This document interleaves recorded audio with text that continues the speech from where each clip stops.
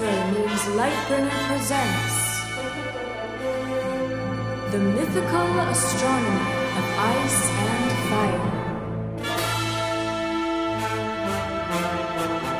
The blood of the others, Part 2. The star that brings the dawn.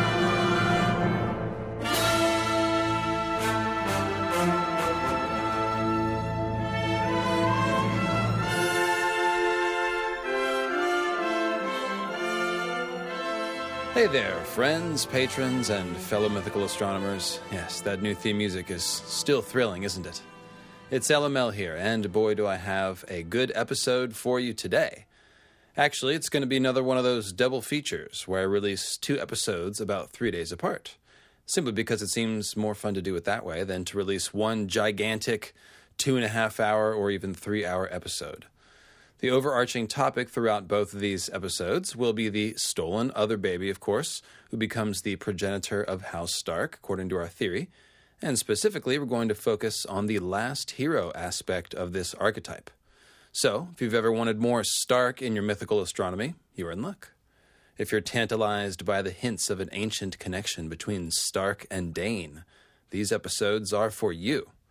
In fact, this first one in particular is going to be a Stark-Dane last hero sandwich, and doesn't that sound appealing?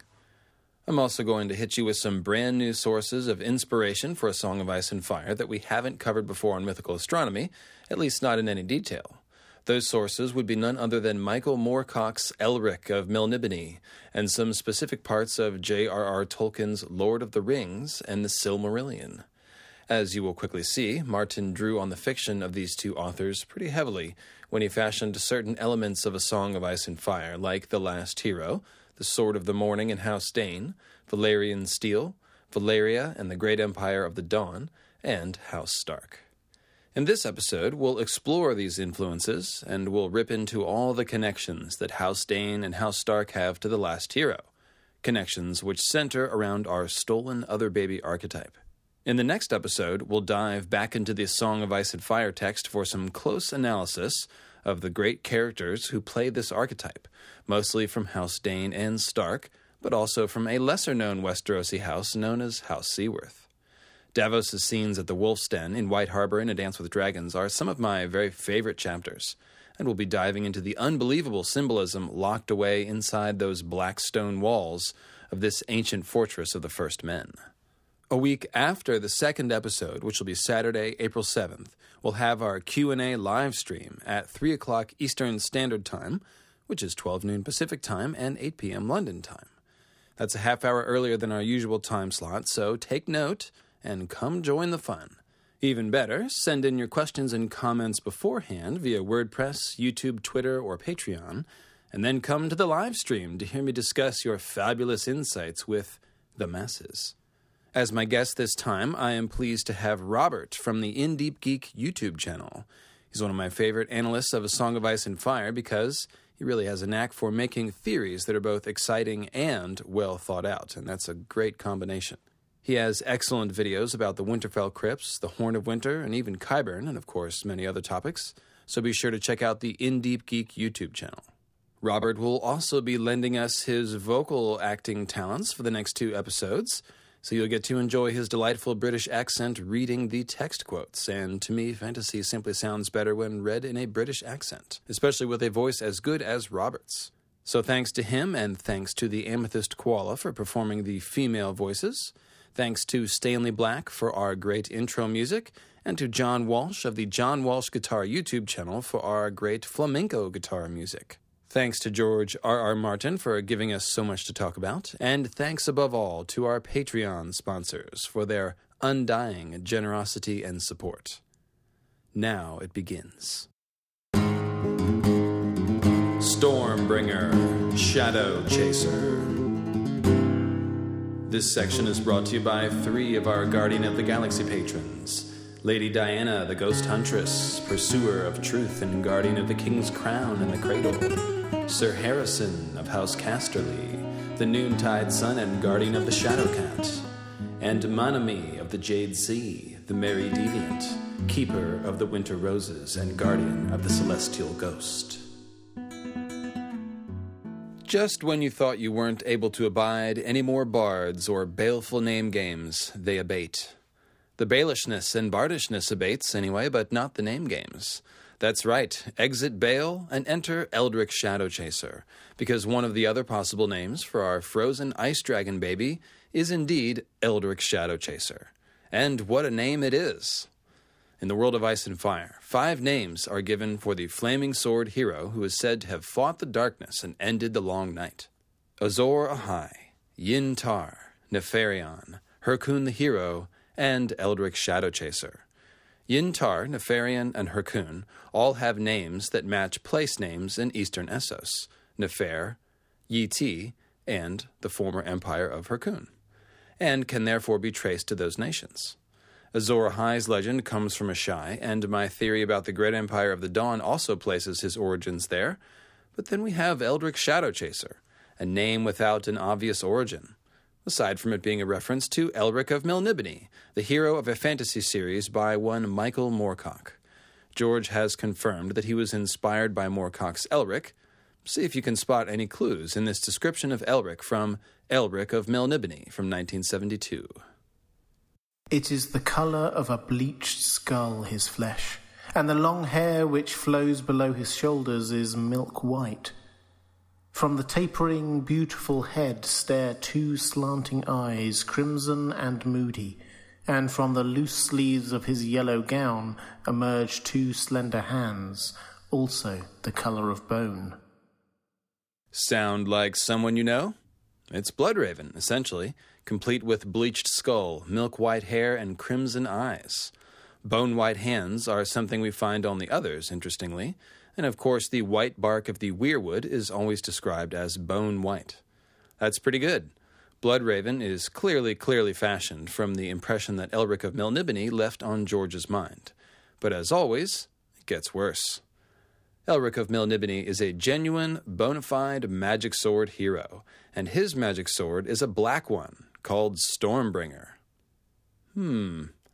This Stormbringer swallows the souls of those it slays, and basically brings doom to everything it touches, and to everything beloved of the one who wields it.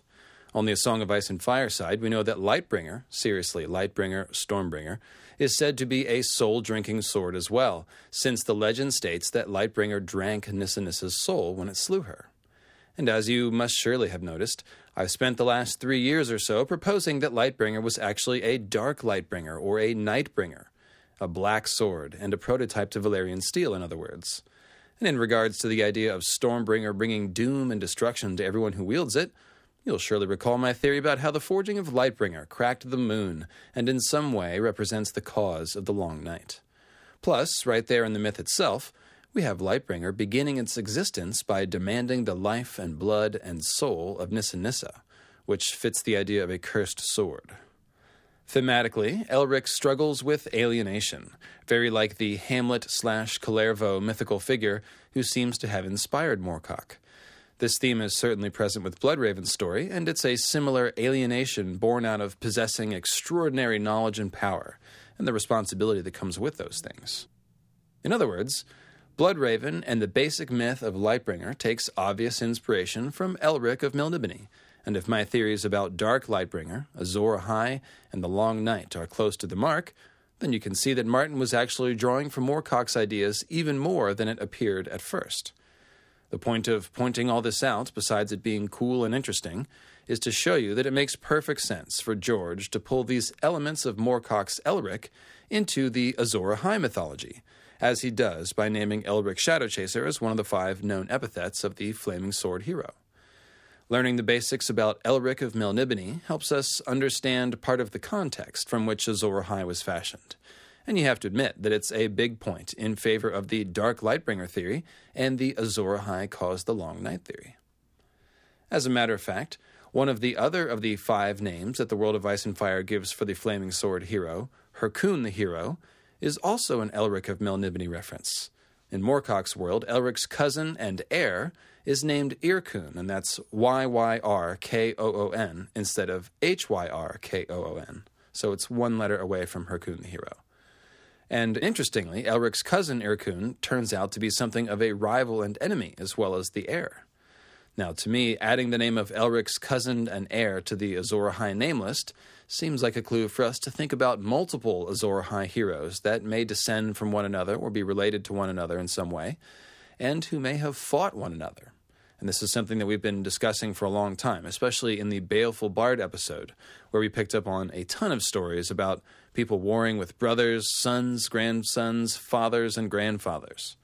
Multiple Azor Ahai figures that are related to one another, to me, is really the only way to explain the fact that so many of the main characters show a combination of Azor Ahai, Last Hero, and Night's King symbolism, and the fact that each generation often seems to repeat the symbolism of their parents.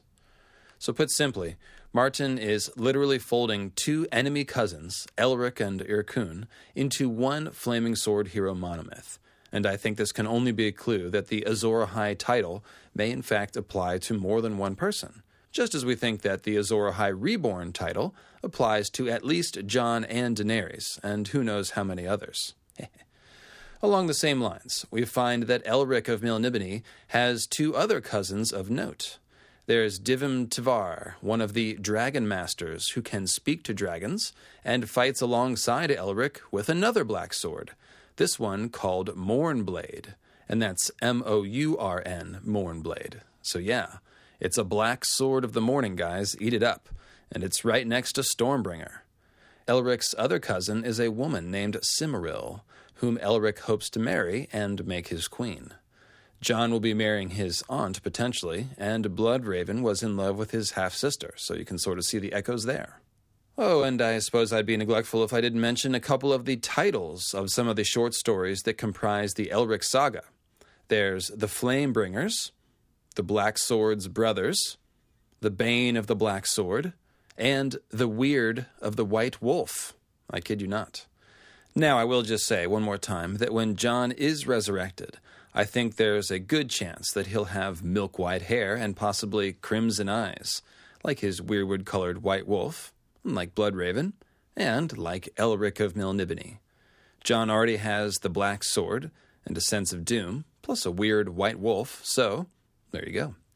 I sometimes get crap about not making enough predictions, so I've been trying to point them out when I make them lately.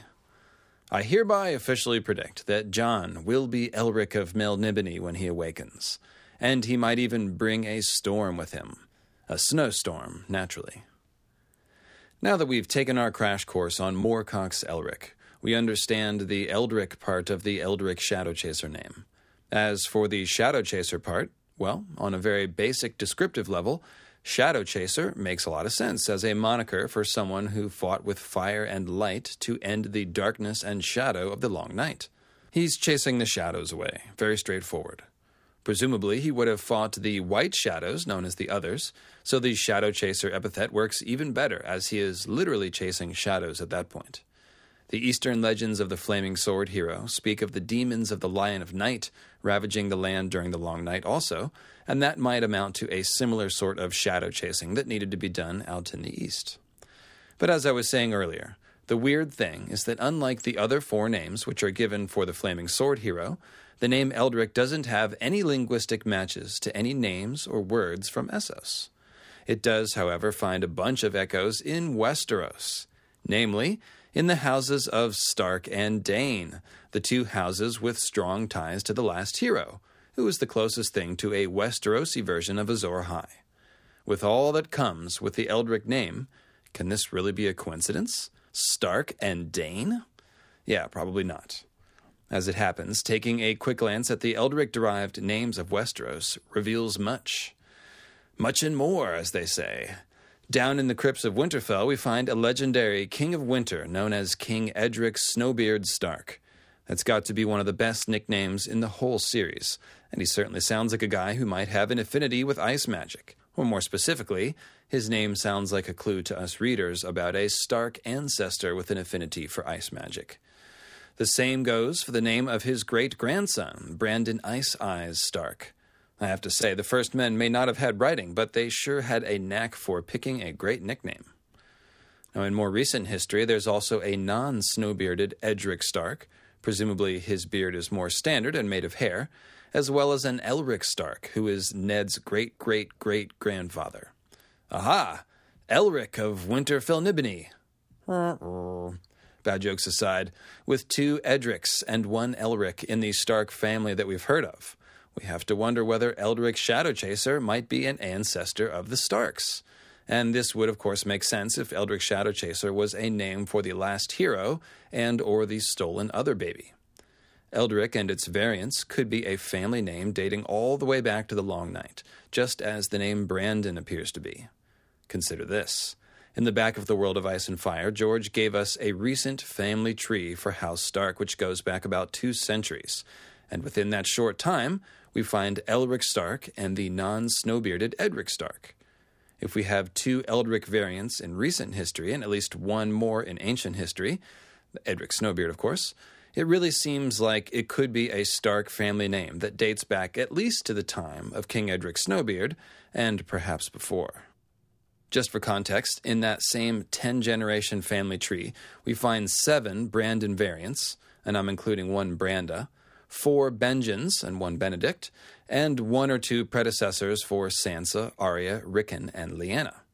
We also find lots of variants of the same name: Kriegard and Cregan, Arya and Ara, Lyanna and Lenara and Liara and Lysara and Lysa, and so on and so forth. Thus, Elric and Edric make sense as derivatives of Eldric. Down at Starfall, meanwhile, we find more echoes of the Eldric Shadowchaser name. For example, we hear of the legendary swordsman Ulrich Dane, Ulrich, Elric, Eldric, who was the Sword of the Morning in Daemon Blackfire's time. The quote about this from the Sworn Sword even pits Blackfire versus Dawn in a hypothetical sword match. When Prince Daemon had Blackfire in his hand, there was not a man to equal him. Not Ulrich Dane with Dawn, no, nor even the Dragon Knight with Dark Sister. That's quite the trio, isn't it? As I mentioned last time, there is a decent chance that we could see Darkstar wielding Dawn in the Kingsguard of Fagon Blackfire, aka Young Griff, who may have had the Targaryen family sword Blackfire delivered to him by Illyrio. So, we may yet see these 2 fabled swords in the same room together, Blackfire and Dawn. Expect there to be mythical astronomy. Predictions aside, and yes, there's another prediction, angry guy on the YouTube comments. Once again, we have to say that it makes sense to see an Elric variant, Ulrich Dane, wielding a magic sword. A sword which may have once been the original ice of House Stark. I don't know about you, but I'm basically sold on that idea. The symbolic match between the Wall and Dawn is just too overwhelming, especially in the light of all the other evidence that we've looked at. Anyway, that stuff is in Moons of Ice and Fire 2, Dawn of the Others, if you want to brush up on that. Better still, the current young Lord of Starfall, the next Dane in line to have a shot at being named Sword of the Morning, is young Edric Dane, who is in turn named for a Stark, our beloved Eddard. Edric's nickname is Ned. That's right, Edric is a Dane named after a Stark. Ned Dane has previously been viewed as a curious clue about the Tower of Joy, one which raises the question of why the Danes would name a child after Ned, who is said to have slain Arthur Dane in single combat. But now it's kind of a bonkers clue. This is a big confirmation that the Eldric Shadowchaser thing is in fact an archetype, one which is tied to the Danes and the Starks. In other words, not only does the Eldric name find all these echoes in both House Dane and House Stark, the one that we have alive today, Edric Dane, is tied to both houses, being a Dane named for a Stark. Another takeaway here is that the Danes apparently consider Edric a variant of Eddard, which kind of opens up a different can of worms. It means that we're going to have a look at the Ned as another echo of this figure. We'll actually have to save that for a future episode in order to take the appropriate time and energy for Ned and Winterfell, which kind of go together. Plus, it's always good to have something to look forward to. In any case, thinking of Eddard as an Eldric variant causes us to notice that the recent Stark family tree also has an Edwyle, an Edwin, and a fellow that goes by the uber-fantasy-sounding name Edirian Stark, the bridegroom. If those names can be counted as part of the Edric, Eldric, Elric family of names, then this is easy to spot as a Stark name. A Stark name which they apparently loaned to the Danes, or something. The Great Empire of the Dane. This section is brought to you by 3 of our Guardian of the Galaxy patrons. Memosine, the poem on 2 feet, Mother of Muses, Rider of the Dragon Saga, and Guardian of the Swan. Nienna the Wise, the Persephoenix, Guardian of the Ice Dragon. And most fittingly, Sir Imriel Jourdain of the Tor, Spinner of the Great Wheel, and Guardian of the Sword of the Morning. I said at the beginning that both the Starks and Danes are connected to the last hero mythology, and this is basically the point of all the Eldric names being found in House Stark and House Dane. We are going to take a more in-depth look at the various Eldric characters of Stark and Dane, particularly Ned Dane, plus we'll check out a couple of other folks who fit the pattern. But first, I'd like to talk about how the last hero mythology is firmly rooted in the houses of Stark and Dane. It's a pretty fun topic, so I assume you guys are okay with that. This will give us the appropriate context needed to analyze the Eldric figures of Stark and Dane. And yes, we'll get Edric Storm too, don't worry. Plus, I have some pretty tasty new Last Hero-related mythology, which is going to knock your socks off. We'll start with House Dane, beginning with their origins. It's no secret that people in the fandom have been looking at House Dane, their glowing and magical meteor sword named Dawn, and the Sword of the Morning title for many years now, and thinking that surely this must have something to do with Lightbringer. It's apparent pretty early on that the legend of Azor Ahai and Lightbringer, which comes from the region of Ashai and ET, far to the east, is somehow important to the Westerosi story, and that's only become more obvious over time. Therefore, it seems clear to us readers that the Azor Ahai story has to intersect with Westeros somehow, and House Dane, this weird family with occasionally purple eyes and silver hair, who just happened to own a magic glowing sword named after Sunrise, would seem to be the likely suspect. They kind of stick out like a sore thumb, in fact.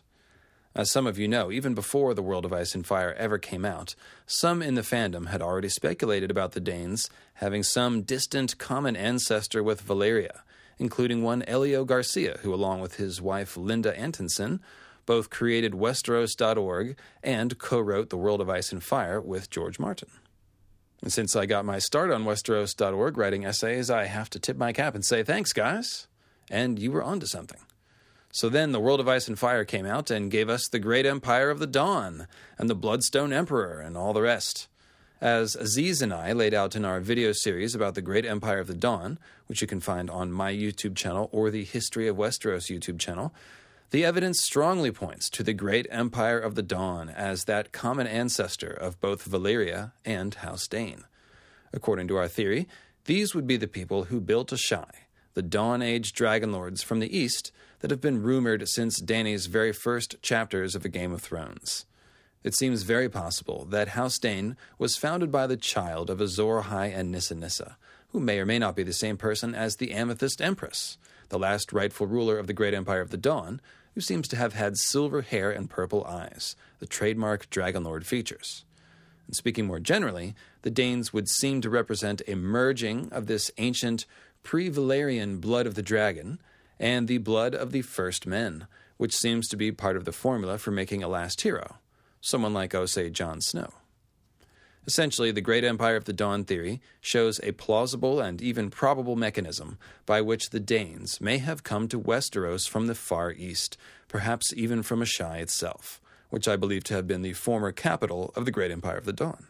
Then, also in The World of Ice and Fire, George gave us a name for the flaming sword hero, Eldric Shadowchaser, which matches a couple of members of House Dane, and this only added more fuel to the fire for those who see Dawn as Lightbringer and or the Dragonsteel of the last hero. Now, most of you reading this will already be familiar with the Great Empire of the Dawn theory, but today I have a special treat for you. I'm going to show you an entirely new line of evidence to support the House Dane descends from the Great Empire of the Dawn theory, and we'll do that by opening up a portal into Middle-earth. Meaning we're going to draw upon the Lord of the Rings knowledge of my good friend Blue Tiger, who, by the way, translates mythical astronomy of Ice and Fire into Polish, which is an impressive feat. Now, if you follow me on Twitter, @TheDragonLML, then you have probably seen some of Blue Tiger's Lord of the Rings A Song of Ice and Fire commentary, and the correlations between House Dane and Tolkien's Dunedain are some of the most striking, And by the way, Blue Tiger is at Lord Blue Tiger on Twitter. Now, I think I can do this without diving too deep into Middle-earth, which is a very deep can of worms, let me tell you. And I'll also give a hat tip to my good friend Joe Magician, who contributed to the following information as well. And if you haven't checked out Joe Magician's YouTube channel titled Joe Magician, you definitely should. He put a new video up just recently. All right, so it all starts with Atlantis. Atlantis is one of the coolest myths in all of world mythology, and it's irresistible to fantasy authors. Both J.R.R. and G.R.R. have created their own versions of Atlantis. George's is, for the most part, the great empire of the dawn and ancient Ashai, although there's also a whiff of Atlantis mythology around the doom of Valyria, though Valyria correlates more strongly to Rome and Nazi Germany, I would say. In Tolkien's universe, Atlantis is called Numenor, although there's also a whiff of Atlantis mythology in the Sinking of Beleriand story as well. Now, in both cases, the likeness to Atlantis is very striking. Numenor is a lost golden land, specifically an island, which sunk beneath the sea after mankind became too proud and sinful, with the survivors emigrating to the remaining dry land, which is Middle-earth, and then founding new kingdoms. In fact, the survivors founding new kingdoms with the remnants of the lost knowledge idea is a major component of the Atlantis myth, even though the flood and land subsidence gets more attention. Many world cultures actually have a myth of a lost golden land that sunk beneath the waves, with their survivors often becoming the first sages or kings of new civilizations such as Egypt, or the Mesopotamian civilizations of Sumer, Akkad, and Assyria, and we even find similar myths in North and South America. This is the context in which we should read the quote from The World of Ice and Fire about the possibility of people from the Shadowlands by Ashai teaching the Valyrians to tame dragons before vanishing from history. The same goes for the idea of pre-Valyrian dragon lords coming to Westeros to build that fused stone fortress on Battle Isle, or, of course, to found House Dane. As a matter of fact, the World Book flat out says that the survivors of the Long Night in the former lands of the Great Empire of the Dawn essentially splintered apart and scattered, and we can see the first kingdoms that sprang up in its wake. Hyrkoon, Yi Ti, Nefer, Leng, the clans of the Jogos Nhai, and there's even evidence that refugees from the Great Empire made it over the Bones Mountains, giving their bloodlines to the Dothraki and the Sarnori, and I suspect to the Quaithai, who built Karth as well. They may have also made it to a little old place called Westeros. After all, that fused stone fortress, which seems to predate the Long Night, essentially proves they were there. And House Dane kind of stares at you with those purple eyes glimmering in the light of their magic sword and says, "Come on, man, this isn't a hard one." So, back over in Tolkien land, which is called Arda, by the way, the human survivors of the fallen Atlantis-like Numenor are called the Dunedain. Dunedain. Dane. That's right. The Dunedain are the men who founded Gondor and Arnor, the main human kingdoms that we see in Lord of the Rings. Minas Tirith, if you recall, is the capital of Gondor. So before the Dunedain came to Numenor, they were actually called the Edain, which is the plural form of Edan, which means men, in Kenya, Tolkien's made-up elf language. When those Dunedain fled Numenor and came to Middle-earth, they built some stuff. One thing they built was Orthanc, the Tower of Isengard, which you may remember from The Lord of the Rings as Sauron's Tower. Tens of thousands. That's the one at which Gandalf is held captive and then rescued by the Eagles, and later Orthanc is surrounded by tree ants from Fangorn Forest and flooded. The notable thing about Orthanc being built by the Dunedain is that it seemed a thing not made by the craft of men, but riven from the bones of the earth in the ancient torment of the hills. A peak and isle of rock it was, black and gleaming hard. 4 mighty piers of many-sided stone were welded into one. In other words, it sounds a lot like fused black stone, such as we find at Battle Isle. Dunedain, coming to a new land and building a fused black stone tower, sounds a lot like the Danes, and their potential fellow refugees from the Great Empire of the Dawn, the Hightowers, building the fused black stone fortress at Battle Isle, which would become the base of the Hightower. Orthanc and the Hightower also compare well, because atop Orthanc, Saruman sits in isolation, watching the world through the Palantir Stone and saying tens of thousands over and over again.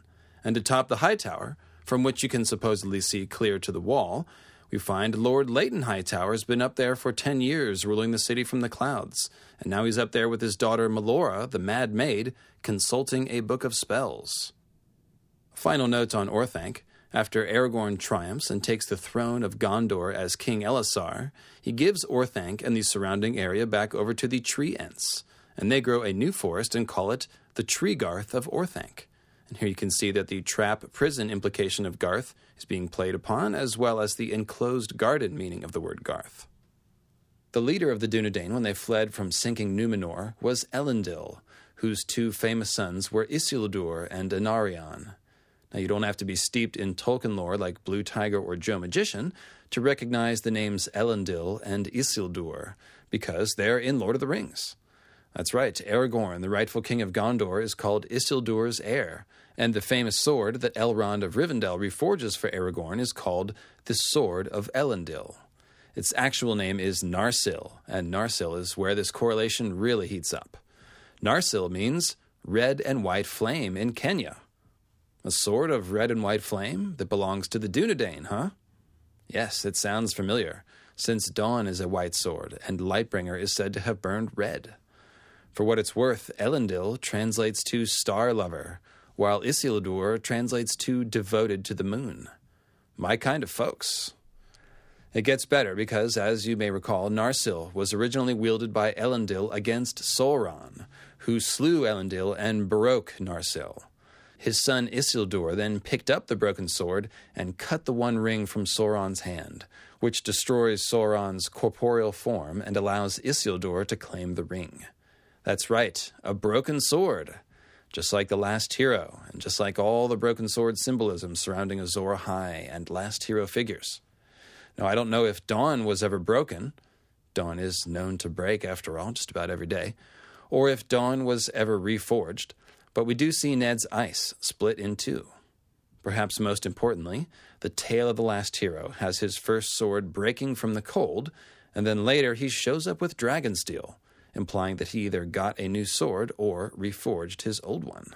As Bowen Marsh says to Jon in A Dance with Dragons, a broken sword can be reforged. A broken sword can still kill. Ask Sauron. Martin even gives a nod to the Isildur story in the form of the tale of Gendel and Gorn, and this is from A Clash of Kings. Gorn, said Jon. Gorn was king beyond the wall. Aye, said Ygritte. together with his brother Gendel, 3,000 years ago. They led a host of free folk through the caves, and the watch was none the wiser. But when they came out, the wolves of Winterfell fell upon them. There was a battle, Jon recalled. Gorn slew the king in the north, but his son picked up his banner and took the crown from his head and cut down Gorn in turn. It's notable that the one playing the Isildur role here is a Stark and the king in the north, and that this story is being told to Jon Snow, the special dragonglass snowflake. So, with all that said, you can surely see the overall correlations which are stacking up. The Dunedain came from fallen Numenor, bringing with them a magic sword of red and white flame. In the New Land, this magic sword was broken in a final battle against a Dark Lord, but was still used to win the battle. House Dane, on the other hand, may have been founded by the survivors of the fallen Great Empire of the Dawn, who may have brought with them a magic white sword, which may have the ability to catch on fire. A Dane may have become the last hero, whose sword was broken in a final battle against the great enemy, either the others or Night's King himself, and yet that sword was either reforged or replaced, and still used to win the battle. The correlations continue into the present-day story of both universes, as, thousands of years later, a descendant of the Dunedain, Aragorn, wields Narsil once again while leading the armies of mankind against the great evil.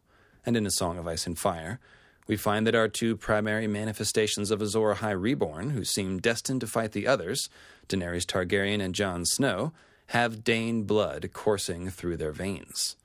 It's even possible that Jon could get his hands on Dawn, as we've talked about before. There's another layer to the story of the Edain and Numenor, which George is drawing from as well, because before the Edain came to the island of Numenor, they actually lived in kingdoms in the lost land of Beleriand, where most of the events of the Silmarillion take place. And Beleriand actually adjoins the current lands of Middle-earth, just to the west of the current coastline. The Edain are essentially the kingdoms of men who stayed loyal to the elves and did not worship Morgoth, who is Sauron's evil predecessor, and who fought alongside the elves against Morgoth during the Great Wars. Even though the elves and the Edain were victorious, the violence was so great that most of Beleriand sunk beneath the sea, and it was actually the slaying of a huge dragon and Calagon that caused the land to sink. In any case, the Valar, the gods essentially, rewarded the Edain for their loyalty and raised the island of Numenor from the sea, far to the west. Numenor was also called Westerness, or Elena, which means starwards. Numenor is actually shaped like a 5-pointed star, with Mount Meneltarma, Pillar of Heaven, in the middle. Tolkien conceived of his tales as having existed sort of in the ancient past of Earth, or like an alternate history of planet Earth, and so he based the map on Earth's map, placing Middle-earth approximately in line with Europe, and he placed Numenor in the Atlantic Ocean, where Atlantis was supposed to have existed. Another quick side note, you may have noticed the word Valar, the name of Tolkien's Middle-earth gods. I mean Valar Targaryen and Valar Morghulis. And oh, by the way, Morghulis comes from Minas Morgul, the city of the Ringwraiths. Minas Morgul used to be called Minas Ithil, the city of the moon, before it was corrupted, and now it radiates a pale corpse light, which is a phrase we recognize as one borrowed by George R.R. Martin. So, Valar Morghulis, translated into Tolkien language, actually means the gods of the corrupted, corpse-like moon city. How do you like that? I would call this one of several Tolkienic ideas which may have inspired Martin's idea about a corrupted and fallen moon. So here come the heavy parallels to House Dane. To find Numenor, the Edain, led by Eärendil, the same guy who slew the dragon and Calagon, sailed westwards following Venus, which Tolkien calls the Star of Eärendil. If they followed a Venus analog star westward, that means it would have been in its even star position when it appears to fall from the heavens at sunset and sink into the horizon. That sounds familiar. Like the Danes, they followed a falling star to reach their new homeland, which was in the shape of a star. I think it's very possible that this is the sense in which the Danes followed a falling star to find their new land to the west. It might simply be a fancy way to say they sailed west and they like Venus.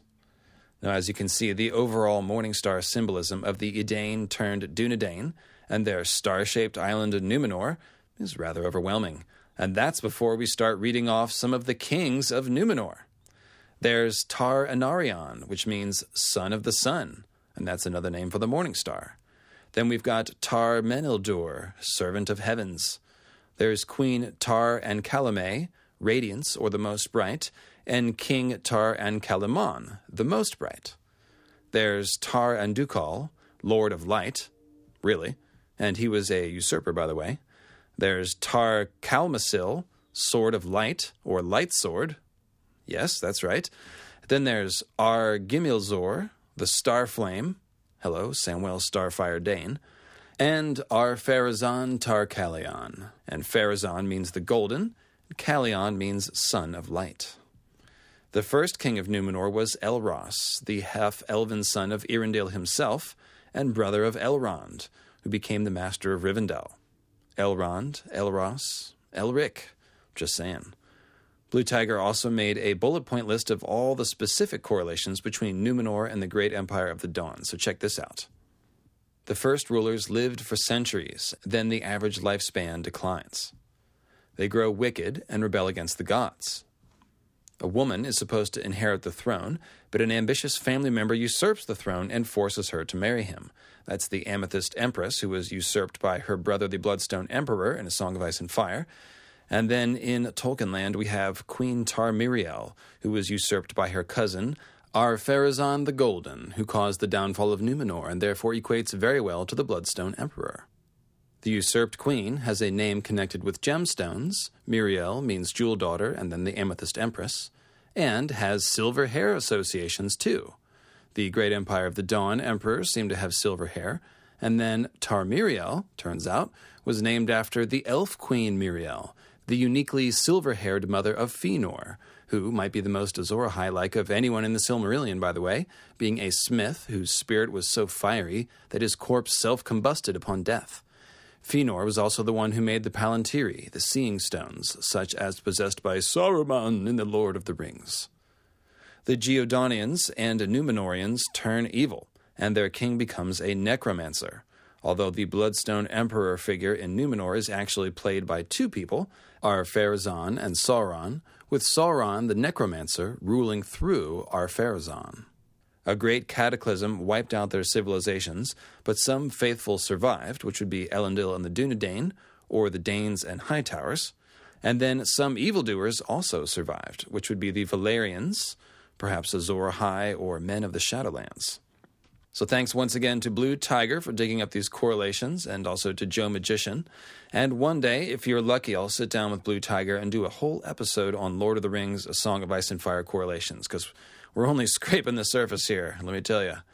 So let me know how interested you guys are in something like that, and maybe it'll light a fire under our asses to get it happening. In any case, I've included this info here not only as a way to add evidence to the Danes come from the Great Empire of the Dawn theory, but also to show that House Dane has even more connections to the last hero and his sword of Dragonsteel than would first appear. And what I mean by that is this. The Danes, along with their neighbors, the Hightowers, sure seem a lot like George's version of the Dunedain, with both Dane and Dunedain being heavily based on Venus mythology. And what else is based on Venus-related ideas? Well, the last hero and Lightbringer, of course. And in turn, the symbolism of both the last hero and House Dane sure seems to draw a lot from the famous magic sword of the leader of the Dunedain, Narsil, the sword of red and white flame, which was broken and reforged. All of this is quite suggestive of a Dane last hero, with Dawn as his sword of Dragonsteel, which may have also been remembered as Lightbringer, or perhaps some sort of twist or inversion of that scenario.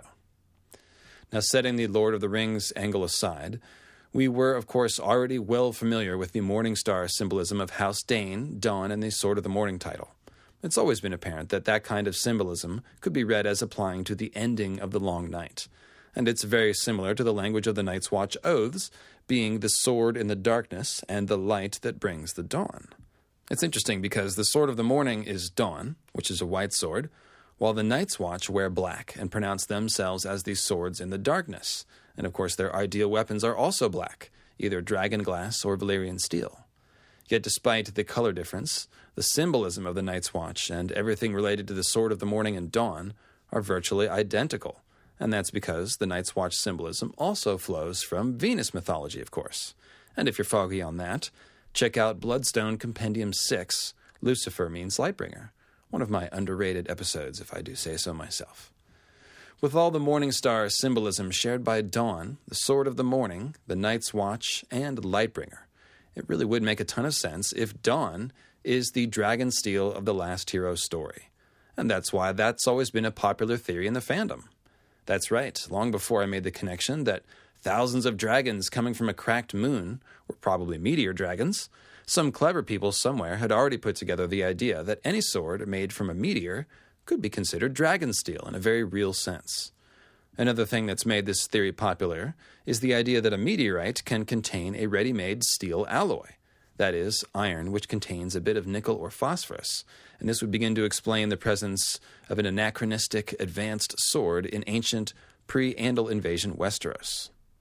Now, I know I've proposed that Dawn was the original ice of House Stark, and I do believe that to be the case. But that doesn't necessarily mean it came from the North originally, only that it was used by a Stark hero of old, and that it somehow started the tradition of Starks naming their swords ice.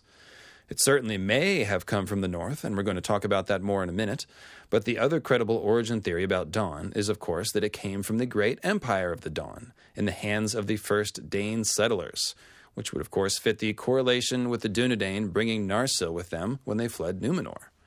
As my friend Durran Durrandon first noticed, a glowing white sword like Dawn is a potential match for the Swords of Pale Fire, held in the hands of the Gemstone Emperors in Dany's Wake the Dragon dream in A Game of Thrones.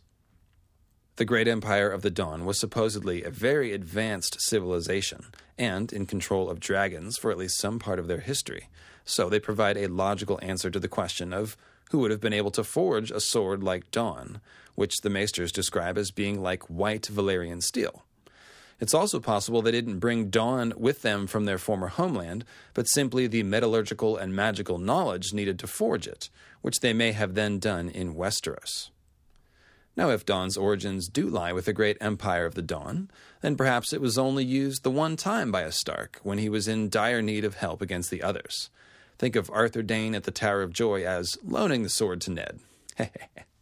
A better correlation might actually lie in the future, if circumstances lead to Jon borrowing Dawn from House Dayne somehow for the final battle. Like I said, Jon does have some ancient Dayne blood, passed down from Egg's mother, Diana Dayne, so maybe it won't even be a loan, but it would still kind of read that way. The Daynes as keepers of Dawn, who give it to the Starks when dire need arises. I also want to mention that there is a decent bit of evidence that the Dragonlord settlers from the Great Empire of the Dawn, who built the fused stone fortress on Battle Isle, had communication with the Children of the Forest. It may have even been the point of coming to Westeros. So, perhaps the children somehow facilitated a transfer of Dawn to the last hero after he broke his first sword. Perhaps that was part of the help which the children gave the last hero in the Night's Watch. Perhaps they gave the Men of the Watch Dragonglass, and they gave their leader Milkglass. Well, there you go. When our hypothetical Stark last hero was done with the big white sword, perhaps he returned it to the Danes, as Ned, who was an Eldrick figure, remember, returned Dawn to Starfall after the Tower of Joy. After the battle was won and the sword returned, perhaps the Starks simply started a tradition of calling their swords ice, in remembrance of the big white glowing sword that could withstand the cold. Now, as much as I like that theory, and as neat and tidy as it seems, I mean, Dawn, Great Empire of the Dawn, right? There is a strong case to be made that Dawn's origins do indeed lie in the north, and that it does indeed possess a more tangible connection to ice magic and the others and the ancient Starks. This will lead us into the Stark connections to the last hero mythology, so it's time for a witty new section title, and also time to read the names of some beloved Patreon sponsors. The Sword of Mourning. This section is brought to you by the Sacred Order of the Black Hand, Sir Dale the Winged Fist, the last scion of House Mud and captain of the dread ship Black Squirrel, Sir Stoyles of the Long Branch, seeker of Pale Blood, Mallory Sand, Storm Witch, rider of Zulfric the Black Beast, Matthias Mormont, the Sea-Goat of the Bottomless Depths, Count Magpie the Rude, the Dinky Giant, Hornblower of the Oslo Fjord, the Lady of Stellar Reason and Maleficence, and Lord Brandon Brewer of Castle Blackroom, sworn alesmith to House Stark, Grand Maester of the Zithomancer's Guild, and Keeper of the Buzz. A northern origin for Dawn scenario would still have Dawn as the Dragonsteel of the last hero, but it would imply Dawn as being something more like Ice Dragonsteel, which would fit the symbolism we've seen so far. We spent the first couple of Moons of Ice and Fire episodes talking a lot about Dawn's symbolic status as an icy sword, and about how the curtain of light which guards the heart of winter is actually the Aurora Borealis, which translates to Dawn of the North. But there's actually a very logical argument for Dragonsteel being a sword of northern origin that lies in the details of the last hero legend. Consider the sword component of the last hero story. So as cold and death filled the earth, the last hero determined to seek out the children, in the hopes that their ancient magics could win back what the armies of men had lost. He set out into the Deadlands with a sword, a horse, a dog, and a dozen companions. For years he searched, until he despaired of ever finding the children of the forest in their secret cities. One by one his friends died, and his horse, and finally even his dog, and his sword froze so hard the blade snapped when he tried to use it. And the others smelled the hot blood in him, and came silent on his trail, stalking him with packs of pale white spiders big as hounds.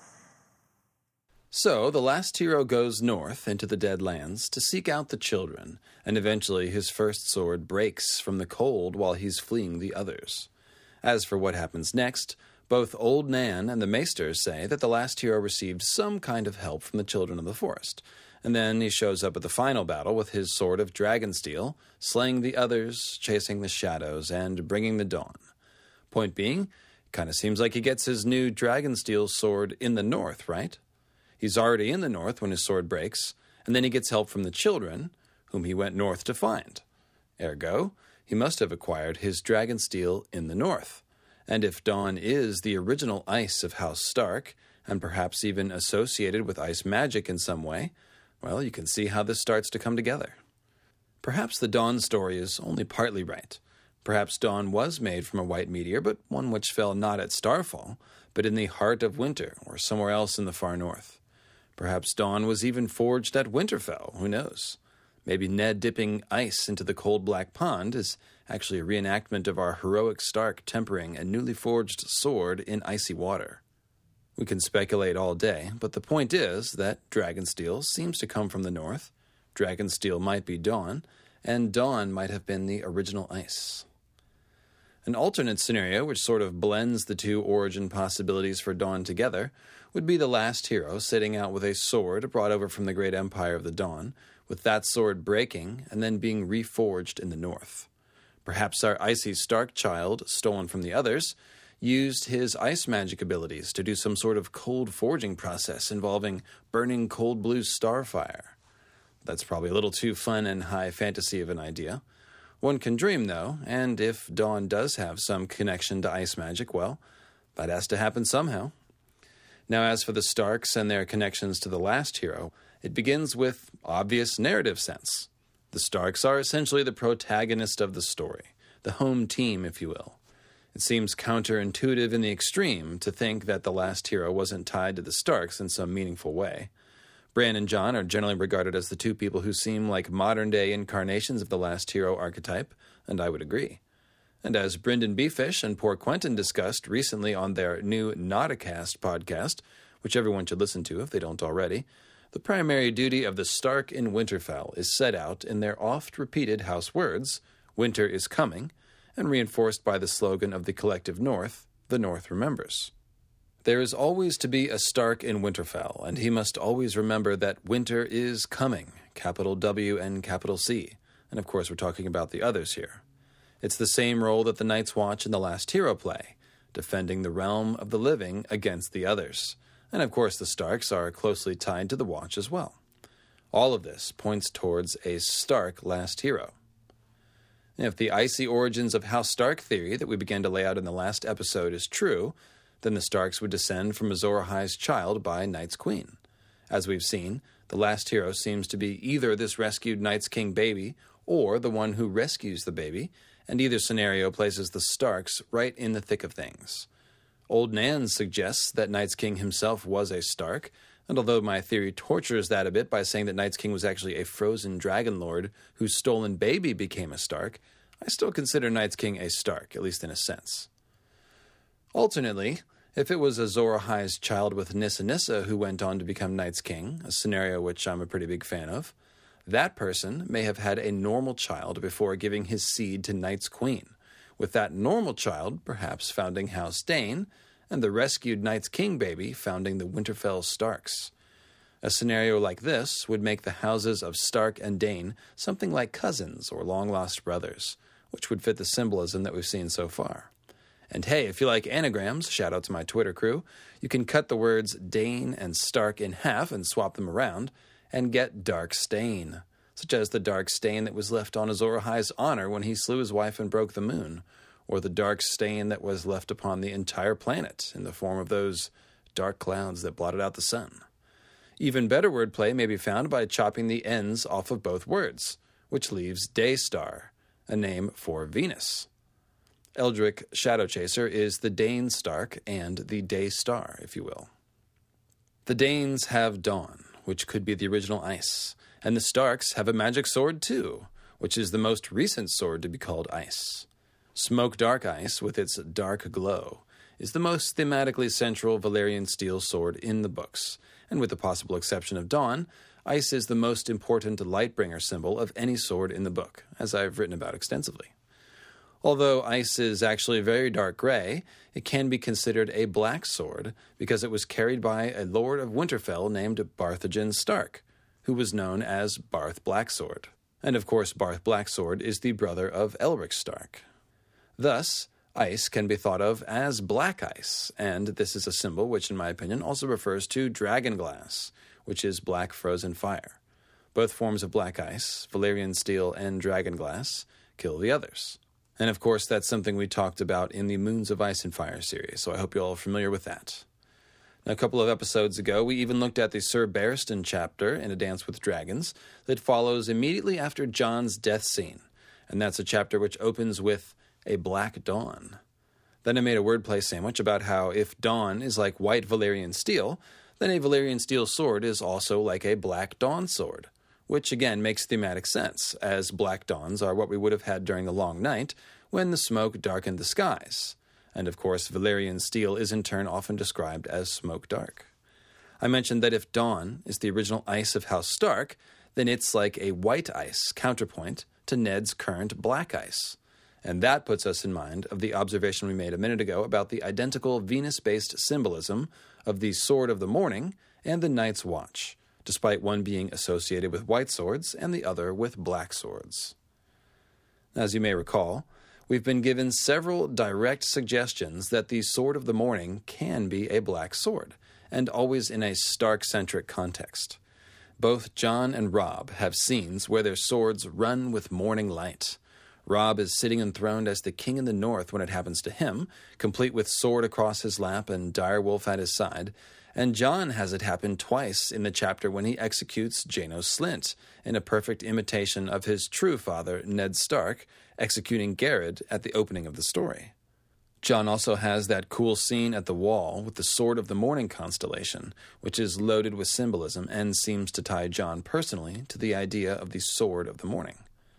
The only other time a sword runs with morning light is when Joffrey holds up Widow's Wail at the Purple Wedding. But of course, Widow's Wail is simply one half of Ned's ice. So this brings us right back to the Starks owning a black Sword of the Morning. There was also some last hero math in that scene, if you recall, with a dozen names being shouted out before someone said Widow's Wail and gained Joffrey's approval. Joffrey even swung Widow's Wail dangerously near a Kingsguard, forcing him to jump back. It was actually Balon Swan, which is just perfect. A Baelish other with the yin-yang symbolism of the House Swan sigil is essentially a Night's King figure post-icy transformation, and therefore just the sort of person you'd want to attack with a black Stark sword running with morning light. So, on 3 of the 4 occasions that a Stark sword runs with morning light, it is a black Valyrian steel sword. The one time it wasn't Valyrian steel was when Robb sat enthroned as the king in the north, but in that very scene, he was in fact demanding the return of Ned's ice. The Stone Kings of Winter that Robb is imitating also have iron longswords placed across their lap, and because iron is black, we can see that even the Stark statues wield black swords. That is, at least until they rust away and leave a red stain, implying a red sword. And I hopefully don't even have to remind you that Ned's ice is now made into 2 swords that are red and black. So I think this is pretty consistent red and black swords for the King of Winter symbolism here. Robb was also wearing a replica of the old crown of the Kings of Winter in that scene, which is an open circlet of hammered bronze incised with the runes of the first men, surmounted by 9 black iron spikes wrought in the shape of long swords. A bronze crescent moon with 9 black swords.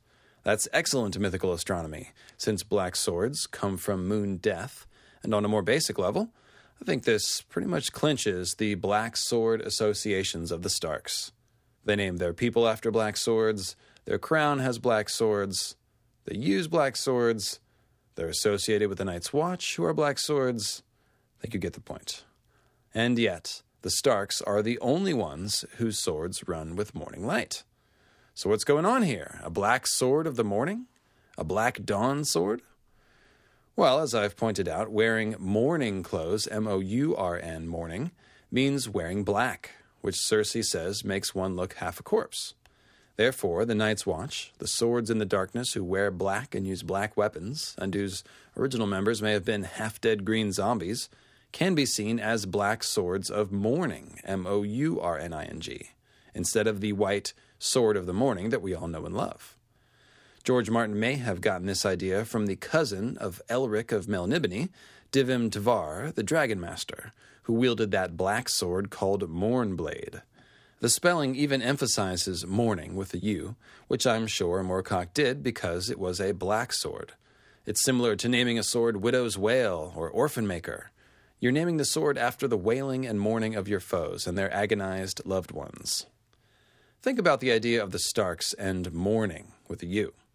You may recall that the signature Stark look is a long and melancholy face, and that this look is even matched by the heart tree in the Winterfell Godswood, which is also described as having a long and melancholy face. It's kind of a theme for House Stark. They are melancholy and have lots of reasons to mourn, basically every time a Stark goes south of the neck.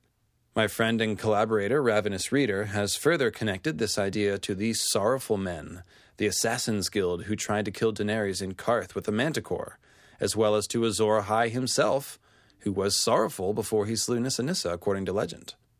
It says, "Great was his woe, and great was his sorrow then, for he knew what he must do." And if you think about it, both Ned and Jon's arcs have them repeatedly being forced to do things that they do not want to do, and feeling anguished about it. I don't want to go on and on, but the point is that the idea of Starks as black swords of mourning, with a U, does indeed fit the theme of their house and its main figures. I would say that Martin is making a bit of a comment on the idea that sometimes you have to do a wrong or dishonorable thing for a noble reason. I think he's saying that if you find it necessary to do something like this, even if it is for a greater good, you still do not get excused from paying the price for your sin. That's what it means to sacrifice your honor to save the day. You accept the dishonor and the punishment for your deed, necessary though it may be. The Starks and the Night's Watch, and Cold Hands in particular, would seem to fit this theme. Anyway, that's how you get a black sword of the morning. I mean, I don't know, I don't write the books. I just happen to notice that the only times when swords run with morning light, they are Stark swords, and they are usually black. All the Stark sword symbolism is black, essentially, just like the Night's Watch, another group dedicated to ending long nights and bringing the dawn. So, I guess we can say that the Starks have a weird sort of inverted sword of the morning symbolism. The symbolism is there, but it's more black than white. More even star than morning star, perhaps. While the Danes speak of morning and daytime, the Starks are talking about winter's coming, which is more akin to sunset and nighttime, especially when you consider that the winter they are really warning about is the possibility of another long night, which is a long winter. As we know, Night's King was said to be a Stark, which is yet another association with Starks and darkness. Heck, 5 out of the 6 direwolves are called Dark. The Stone of Winterfell and the Stark throne is called Darkstone, and the Kings of Winter famously sit their thrones in eternal darkness, the symbolic wardens of Hades and the underworld. You could almost see the Danes and Starks as the two sides of the Azor Ahai legacy coin in Westeros, with the Danes' symbolism suggesting them as being bringers of morning, daytime, and light, and the Starks being directly tied to Night's King, winter, darkness, and the kind of mourning you do for the dead. The Danes named themselves after the white sword that their greatest warriors carry, and the Starks are simply drenched in black sword symbolism. This white sword, black sword dichotomy is actually really clear at the Tower of Joy. Now, you all remember the line about dawn being as pale as milk glass and alive with light, but take a look at the swords in the hands of Ned's group.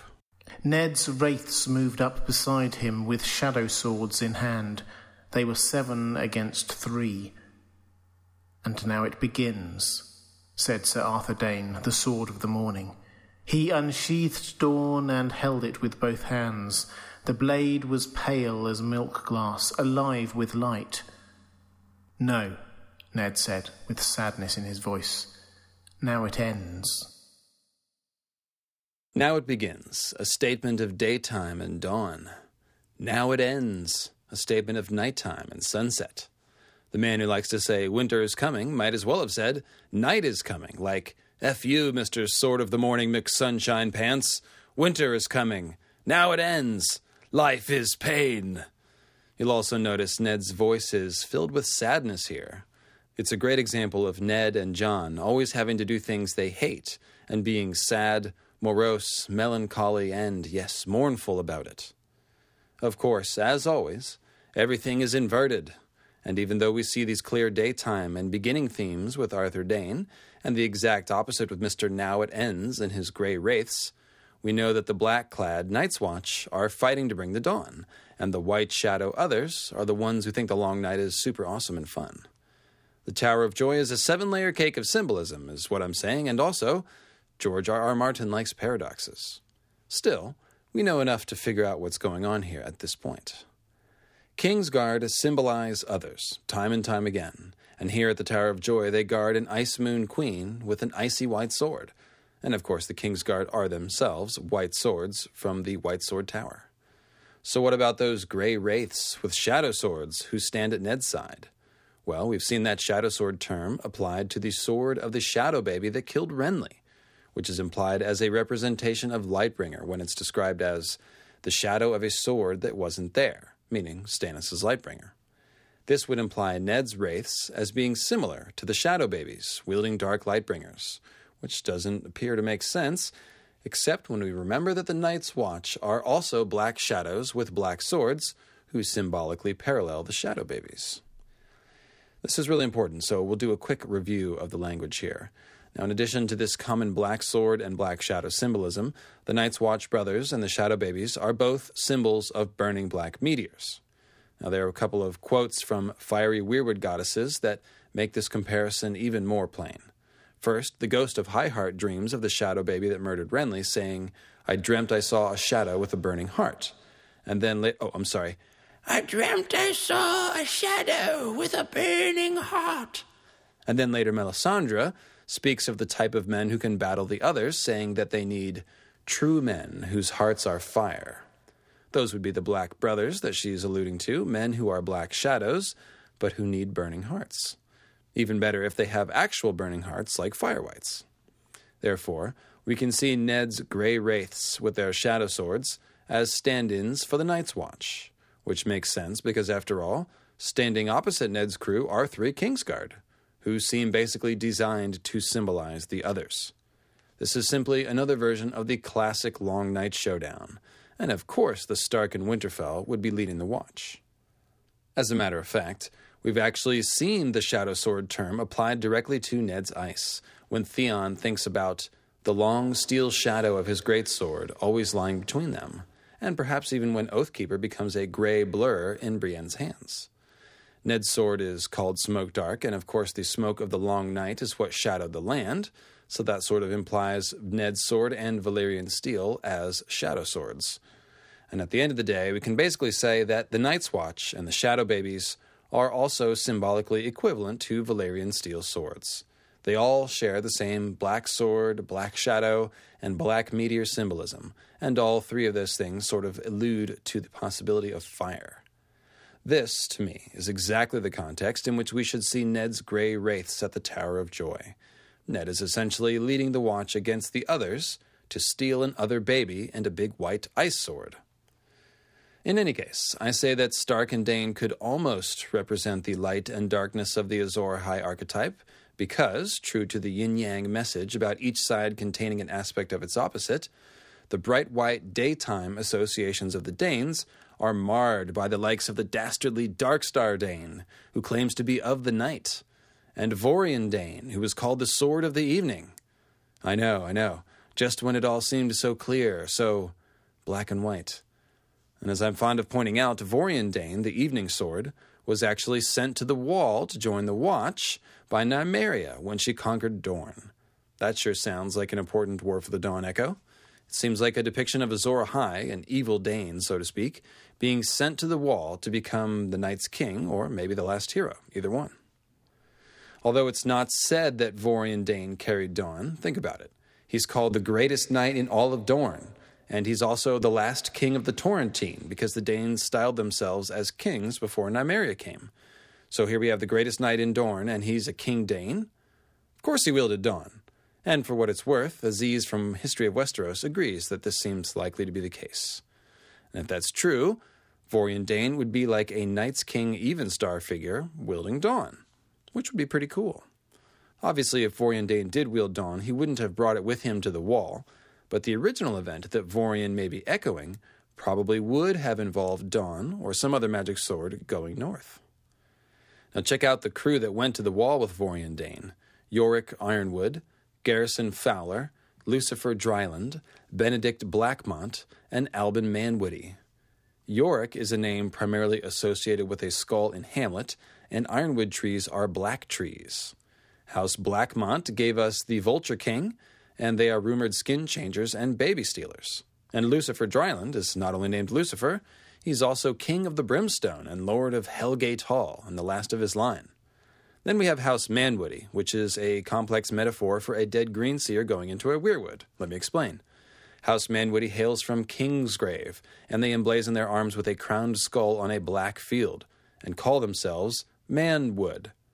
Now, were, as in werewolf, means man, so a weirwood can be thought of as a man tree, and obviously they are man trees.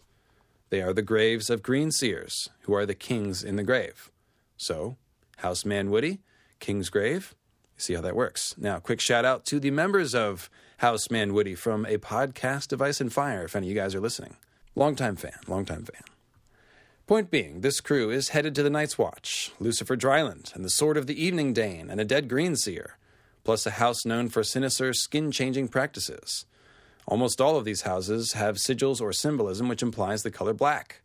So, these guys would make excellent green zombie Night's Watch brothers. Or perhaps we can see all 6 of these people as having redundant Night's King symbolism. I mean, you don't send guys like Lucifer somebody and somebody Sword of the Evening to the wall without grabbing our attention, that's for sure. Finally, wrapping up the thread of night-associated evil Danes, there's a Samwell Starfire Dane who sacks and burns Old Town. Given Old Town's white lighthouse tower sigil and We Light the Way house words, you can interpret Samwell Starfire Dane as an evil Dane type who is not a fan of lighting the way unless it's with a bonfire of destruction. Old Town also represents the flame of knowledge and learning, and burning it is tantamount to extinguishing those things.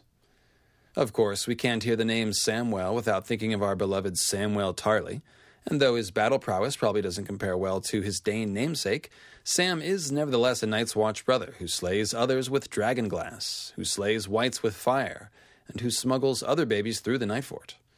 Now we know all Night's Watchmen can symbolize fiery black meteors, so even the Starfire moniker does fit Sam Tarly in a symbolic sense. In other words, Samwell is a rescuer figure and a rescuer name, and so Samwell Starfire Dane can be seen as a Dane with a rescuer name. And that's noteworthy, because one idea that we have is the person that rescues the Night's Queen baby could be a Dane. Also noteworthy is the fact that both Samwells go to Old Town. Is this foreshadowing that Sam will set some part of Old Town on fire? The library, perhaps, after stealing all the old books? Maybe George will do a Library of Alexandria thing. More likely, I would say that Euron will be the one setting things on fire, while Sam Tarly is there doing something heroic, like rescuing books.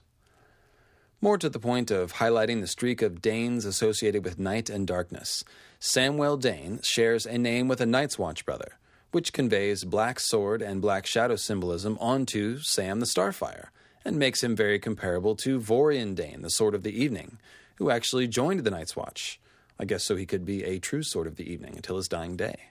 So, Samwell Dane, Vorian Sword of the Evening Dane, and Darkstar Dane, all living in the shadow of the Palestone Sword, you might say. Similarly, the Stark symbolism is not completely one-sided either. Even though the Night's King is said by Old Nan to be a Stark, most people think the last hero was a Stark too, as we just discussed. And even according to the classic legend, Brandon the Breaker Stark was one of the men who ended the rule of Night's King, which according to my theory would be akin to ending the Long Night. If Dawn really was the original ice, this Stark last hero may have carried it. All that business about the Starks being concerned with the others in the Long Night implies that they want to bring the day, despite their black sword and dark symbolism. Just as the ostensibly day-associated Danes produce the occasional Dark Star or Sword of the Evening, the Starks confound their association with Night's King, Darkness, and Winter by producing the offshoot house Karstark, who are called White Star Wolves due to their white sunburst on black sigil. That reminds us of the bright white star in the hilt of the Sword of the Morning constellation, another daytime association. That white sunburst sigil is also called the Sun of Winter, which sounds something like a light in the darkness type of thing, or perhaps a sun that's gone underground to the Cave of Night, as it is said in one of John's wolf dreams. There's also a somewhat misnamed king in the north named Edwin the Spring King Stark, which is great because Edwin is an Eddard variant and thus an Eldric variant. Then we see expressions of both sides of a dichotomy, with people like Benjen the Sweet and Benjen the Bitter, or Brandon the Shipwright, who liked to build ships, and Brandon the Burner, who liked to burn them. Most importantly, the Stark swords are the only ones who get the morning light symbolism, even though all of their sword symbolism is black. In that, they are like the Night's Watch, who are similarly dedicated to bringing the dawn, even though they fight with black weapons. You guys get the point by now. So, the way to look at this situation, like I was saying, is to think of Stark and Dane as the two sides of the coin that is the Westerosi legacy of Azor Ahai. Both houses manifest both sides of the light and dark, morning star, even star dichotomy, even if each house generally favors one side more than the other. That, I think, is why both houses are showing us this Eldric symbolism, and why both are showing us Sword of the Morning symbolism. After all, the morning star and the even star have opposite behavior, one rising in the morning and the other one falling in the evening, but really they are just the same star, Venus, alternating between two different positions every 200 and some odd days. These connections between Stark and Dane also get us closer to understanding how it was that Dawn could have once been the original ice of House Stark and yet ended up in the hands of House Dane after the Long Night. We first started discussing this idea in Moons of Ice and Fire 2, Dawn of the Others, when we began looking at Ned bringing Dawn to Starfall after defeating Arthur Dayne at the Tower of Joy as an echo of the past, when the King of Winter brought his white sword down to Starfall after the Long Night and left it there for some reason that we haven't guessed. Since then, we've done more research and opened up some interesting possibilities regarding the various potential origins for Dawn, but regardless of where and how Dawn was originally forged, I'm still convinced of two basic truths. Dawn is in some sense the original ice of House Stark, and we are supposed to look at a Stark delivering Dawn to Starfall as an important historical echo. However, I'm not happy leaving it there, and as we discussed a moment ago, the telling of the last hero's story seems to imply that he acquired his Dragonsteel sword in the north, which opens up the possibility that Dawn is that Dragonsteel sword, and that it may actually have a northern icy origin, as the symbolism implies. This would explain why a Stark King of Winter figure would have it to bring south in the first place. Given that the King's Guard at the Tower of Joy can symbolize others, and are in service to a Night's King figure in Rhaegar, and guarding a Night's Queen figure in Lyanna, and given that Ned's Shadow Sword-armed wraiths seem to represent the Night's Watch, I find that I cannot see this Tower of Joy scene as anything other than a heroic Ned leading the Watch against the others to steal an other baby and their big white sword. If you think about it, that might be one of the very best clues around for a northern origin for Dawn. Ned claims it from the same place that he claims his Night's Queen baby. Personally, I would really like the idea of the original Night's King armed with Dawn, which used to be called Ice. Think again of Vorian Dane, the Sword of the Evening, who may have wielded Dawn and who was sent to the Wall. And think again of Darkstar, who really seems like he's about to steal or claim Dawn. Here's the important description of Darkstar from an Arion chapter of A Feast for Crows. And I know you guys have heard this description before, but after everything we've looked at in the Moons of Ice and Fire series, I think this description will read a little bit differently, so take a look. I shall remain Darkstar, I think. At least it is mine own. He unsheathed his longsword, sat upon the lip of the dry well, and began to hone the blade with an oilstone. Arianne watched him warily. He is high-born enough to make a worthy consort, she thought. Father would question my good sense, but our children would be as beautiful as dragonlords. If there was a handsomer man in Dorne, she did not know him. Sir Gerald Dane had an aquiline nose, high cheekbones, a strong jaw. He kept his face clean-shaven, but his thick hair fell to his collar like a silver glacier, divided by a streak of midnight black. He has a cruel mouth, though, and a crueler tongue. His eyes seemed black as he sat outlined against the dying sun, sharpening his steel, but she had looked at them from a closer vantage, and she knew that they were purple, dark and angry. His hair fell like a silver glacier, divided by a streak of midnight black. Folks, if the dragon locked in ice could be hair, well, this is what it would look like. A streak of darkness locked in a silver glacier. A falling silver glacier, we should not fail to note, as that's an ice moon disaster prophecy. And placing Dark Star in front of a dying sun makes him a moon in the God's Eye eclipse position. But of course he'd be the ice moon. So again, this is prophesying that the ice moon will do the whole God's Eye eclipse moon-breaking thing, the same as the fire moon did. I also can't help notice that Dark Star, who also stands half in starlight and half in shadow in this chapter, is sitting there honing his sword with an oil stone, which makes us think of oily black stone and black meteor swords. So here is a dark-eyed, dragon lord-looking dude, but he's an even star figure. He was of the night, with dragon locked in ice symbolism in his hair. Sure seems like a Night's King type to me. And for those who like puns, there does seem to be a running hair-air pun, and that's H-A-I-R versus H-E-I-R. And this pun features prominently in Ned using hair color to figure out that Joffrey was not, in fact, Robert's heir. If Dark Star is Night's King, the dragon locked in ice represents his seed and his soul, and his seed would be his heir. And look, right there in his hair, a streak of darkness locked in a silver glacier. It's Dark Star's seed, which would look like a dragon lord, according to Arianne, but of course it would be locked in that glacier. I think I've made my point. And so, if we see Dark Star wielding Dawn, or better yet, if he eventually becomes part of Fagon Blackfire's Kingsguard and puts on the snowy white raiment, he'll be a Night's King figure wielding Dawn, as Vorian Dane may have been, and he'll be fighting alongside his White Shadow brothers. I find myself quite attracted to this scenario, and it would really clarify the Tower of Joy symbolism. Ned is indeed claiming both the original ice sword of the others and the stolen other baby from the others and the Night's Queen. If Dark Star gets Dawn, we'll just have to wait and see who comes along and takes it from him, and I'd expect that scene to echo the Tower of Joy if it happens. To sort of put a bow on all this black and white, Stark and Dane stuff, I'll simply point out that Martin, the great defiler of tropes, cannot resist giving us example after example of shining white, spotless-looking Kingsguard knights of noble birth, who are in actuality horrible, horrible people. Sandor Clegane's vulgar commentary on the honor of knights is actually a stunningly clear indictment of this kind of falsehood. Conversely, George shows us the Night's Watch as an opposite of the Kingsguard, made up of the low-born, the outcasts, and the criminals, wearing cheap and threadbare black rags, and yet possessed of the most important duty in the realm, guarding the realm of men from the others.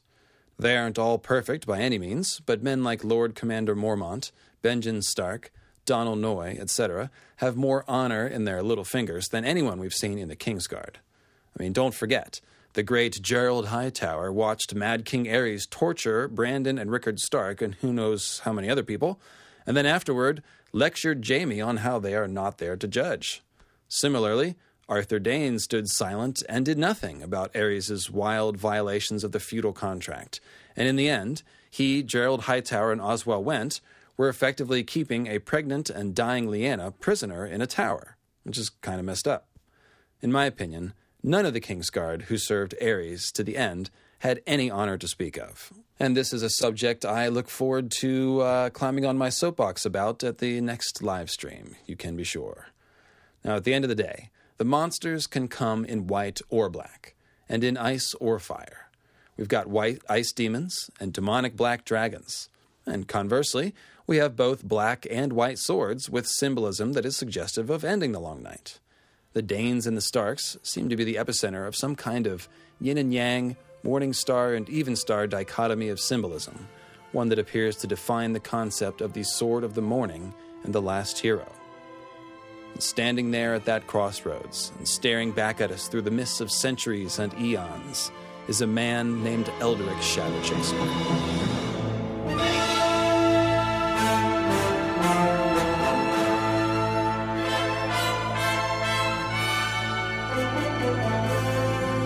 A special thanks to our dragon patron, Bronn Staries, a wise old dragon who riddles with sphinxes. Some say that it was Bronn Staries who first uttered the phrase, much and more.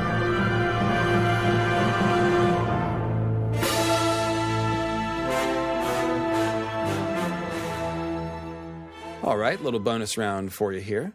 Since we've broken out the Lord of the Rings stuff, the Silmarillion, really, I suppose I should mention that the tradition of magical black swords is not only strong with the Starks and Targaryens, and with Elric and his friends from Melniboné. That's right. Not only does the Silmarillion give us a white and red flaming sword, wielded by people who sound like Danes, it also has a strong helping of black meteor swords with magical properties. There was actually a pair of black meteor swords, and they sound a damn lot like my theory about Azor Ahai's Dark Lightbringer being a black sword made from the same black meteorite spoken of in the Bloodstone Emperor myth. The two black swords of Tolkien's world were forged by the dark elf Eol, and they were named Angwirel, Iron of the Eternal Star, and Anglakel, Iron of the Flaming Star. That's somewhat reminiscent of Widow's Wail and Oathkeeper, I would think, or perhaps Blackfire and Dark Sister as twin black swords.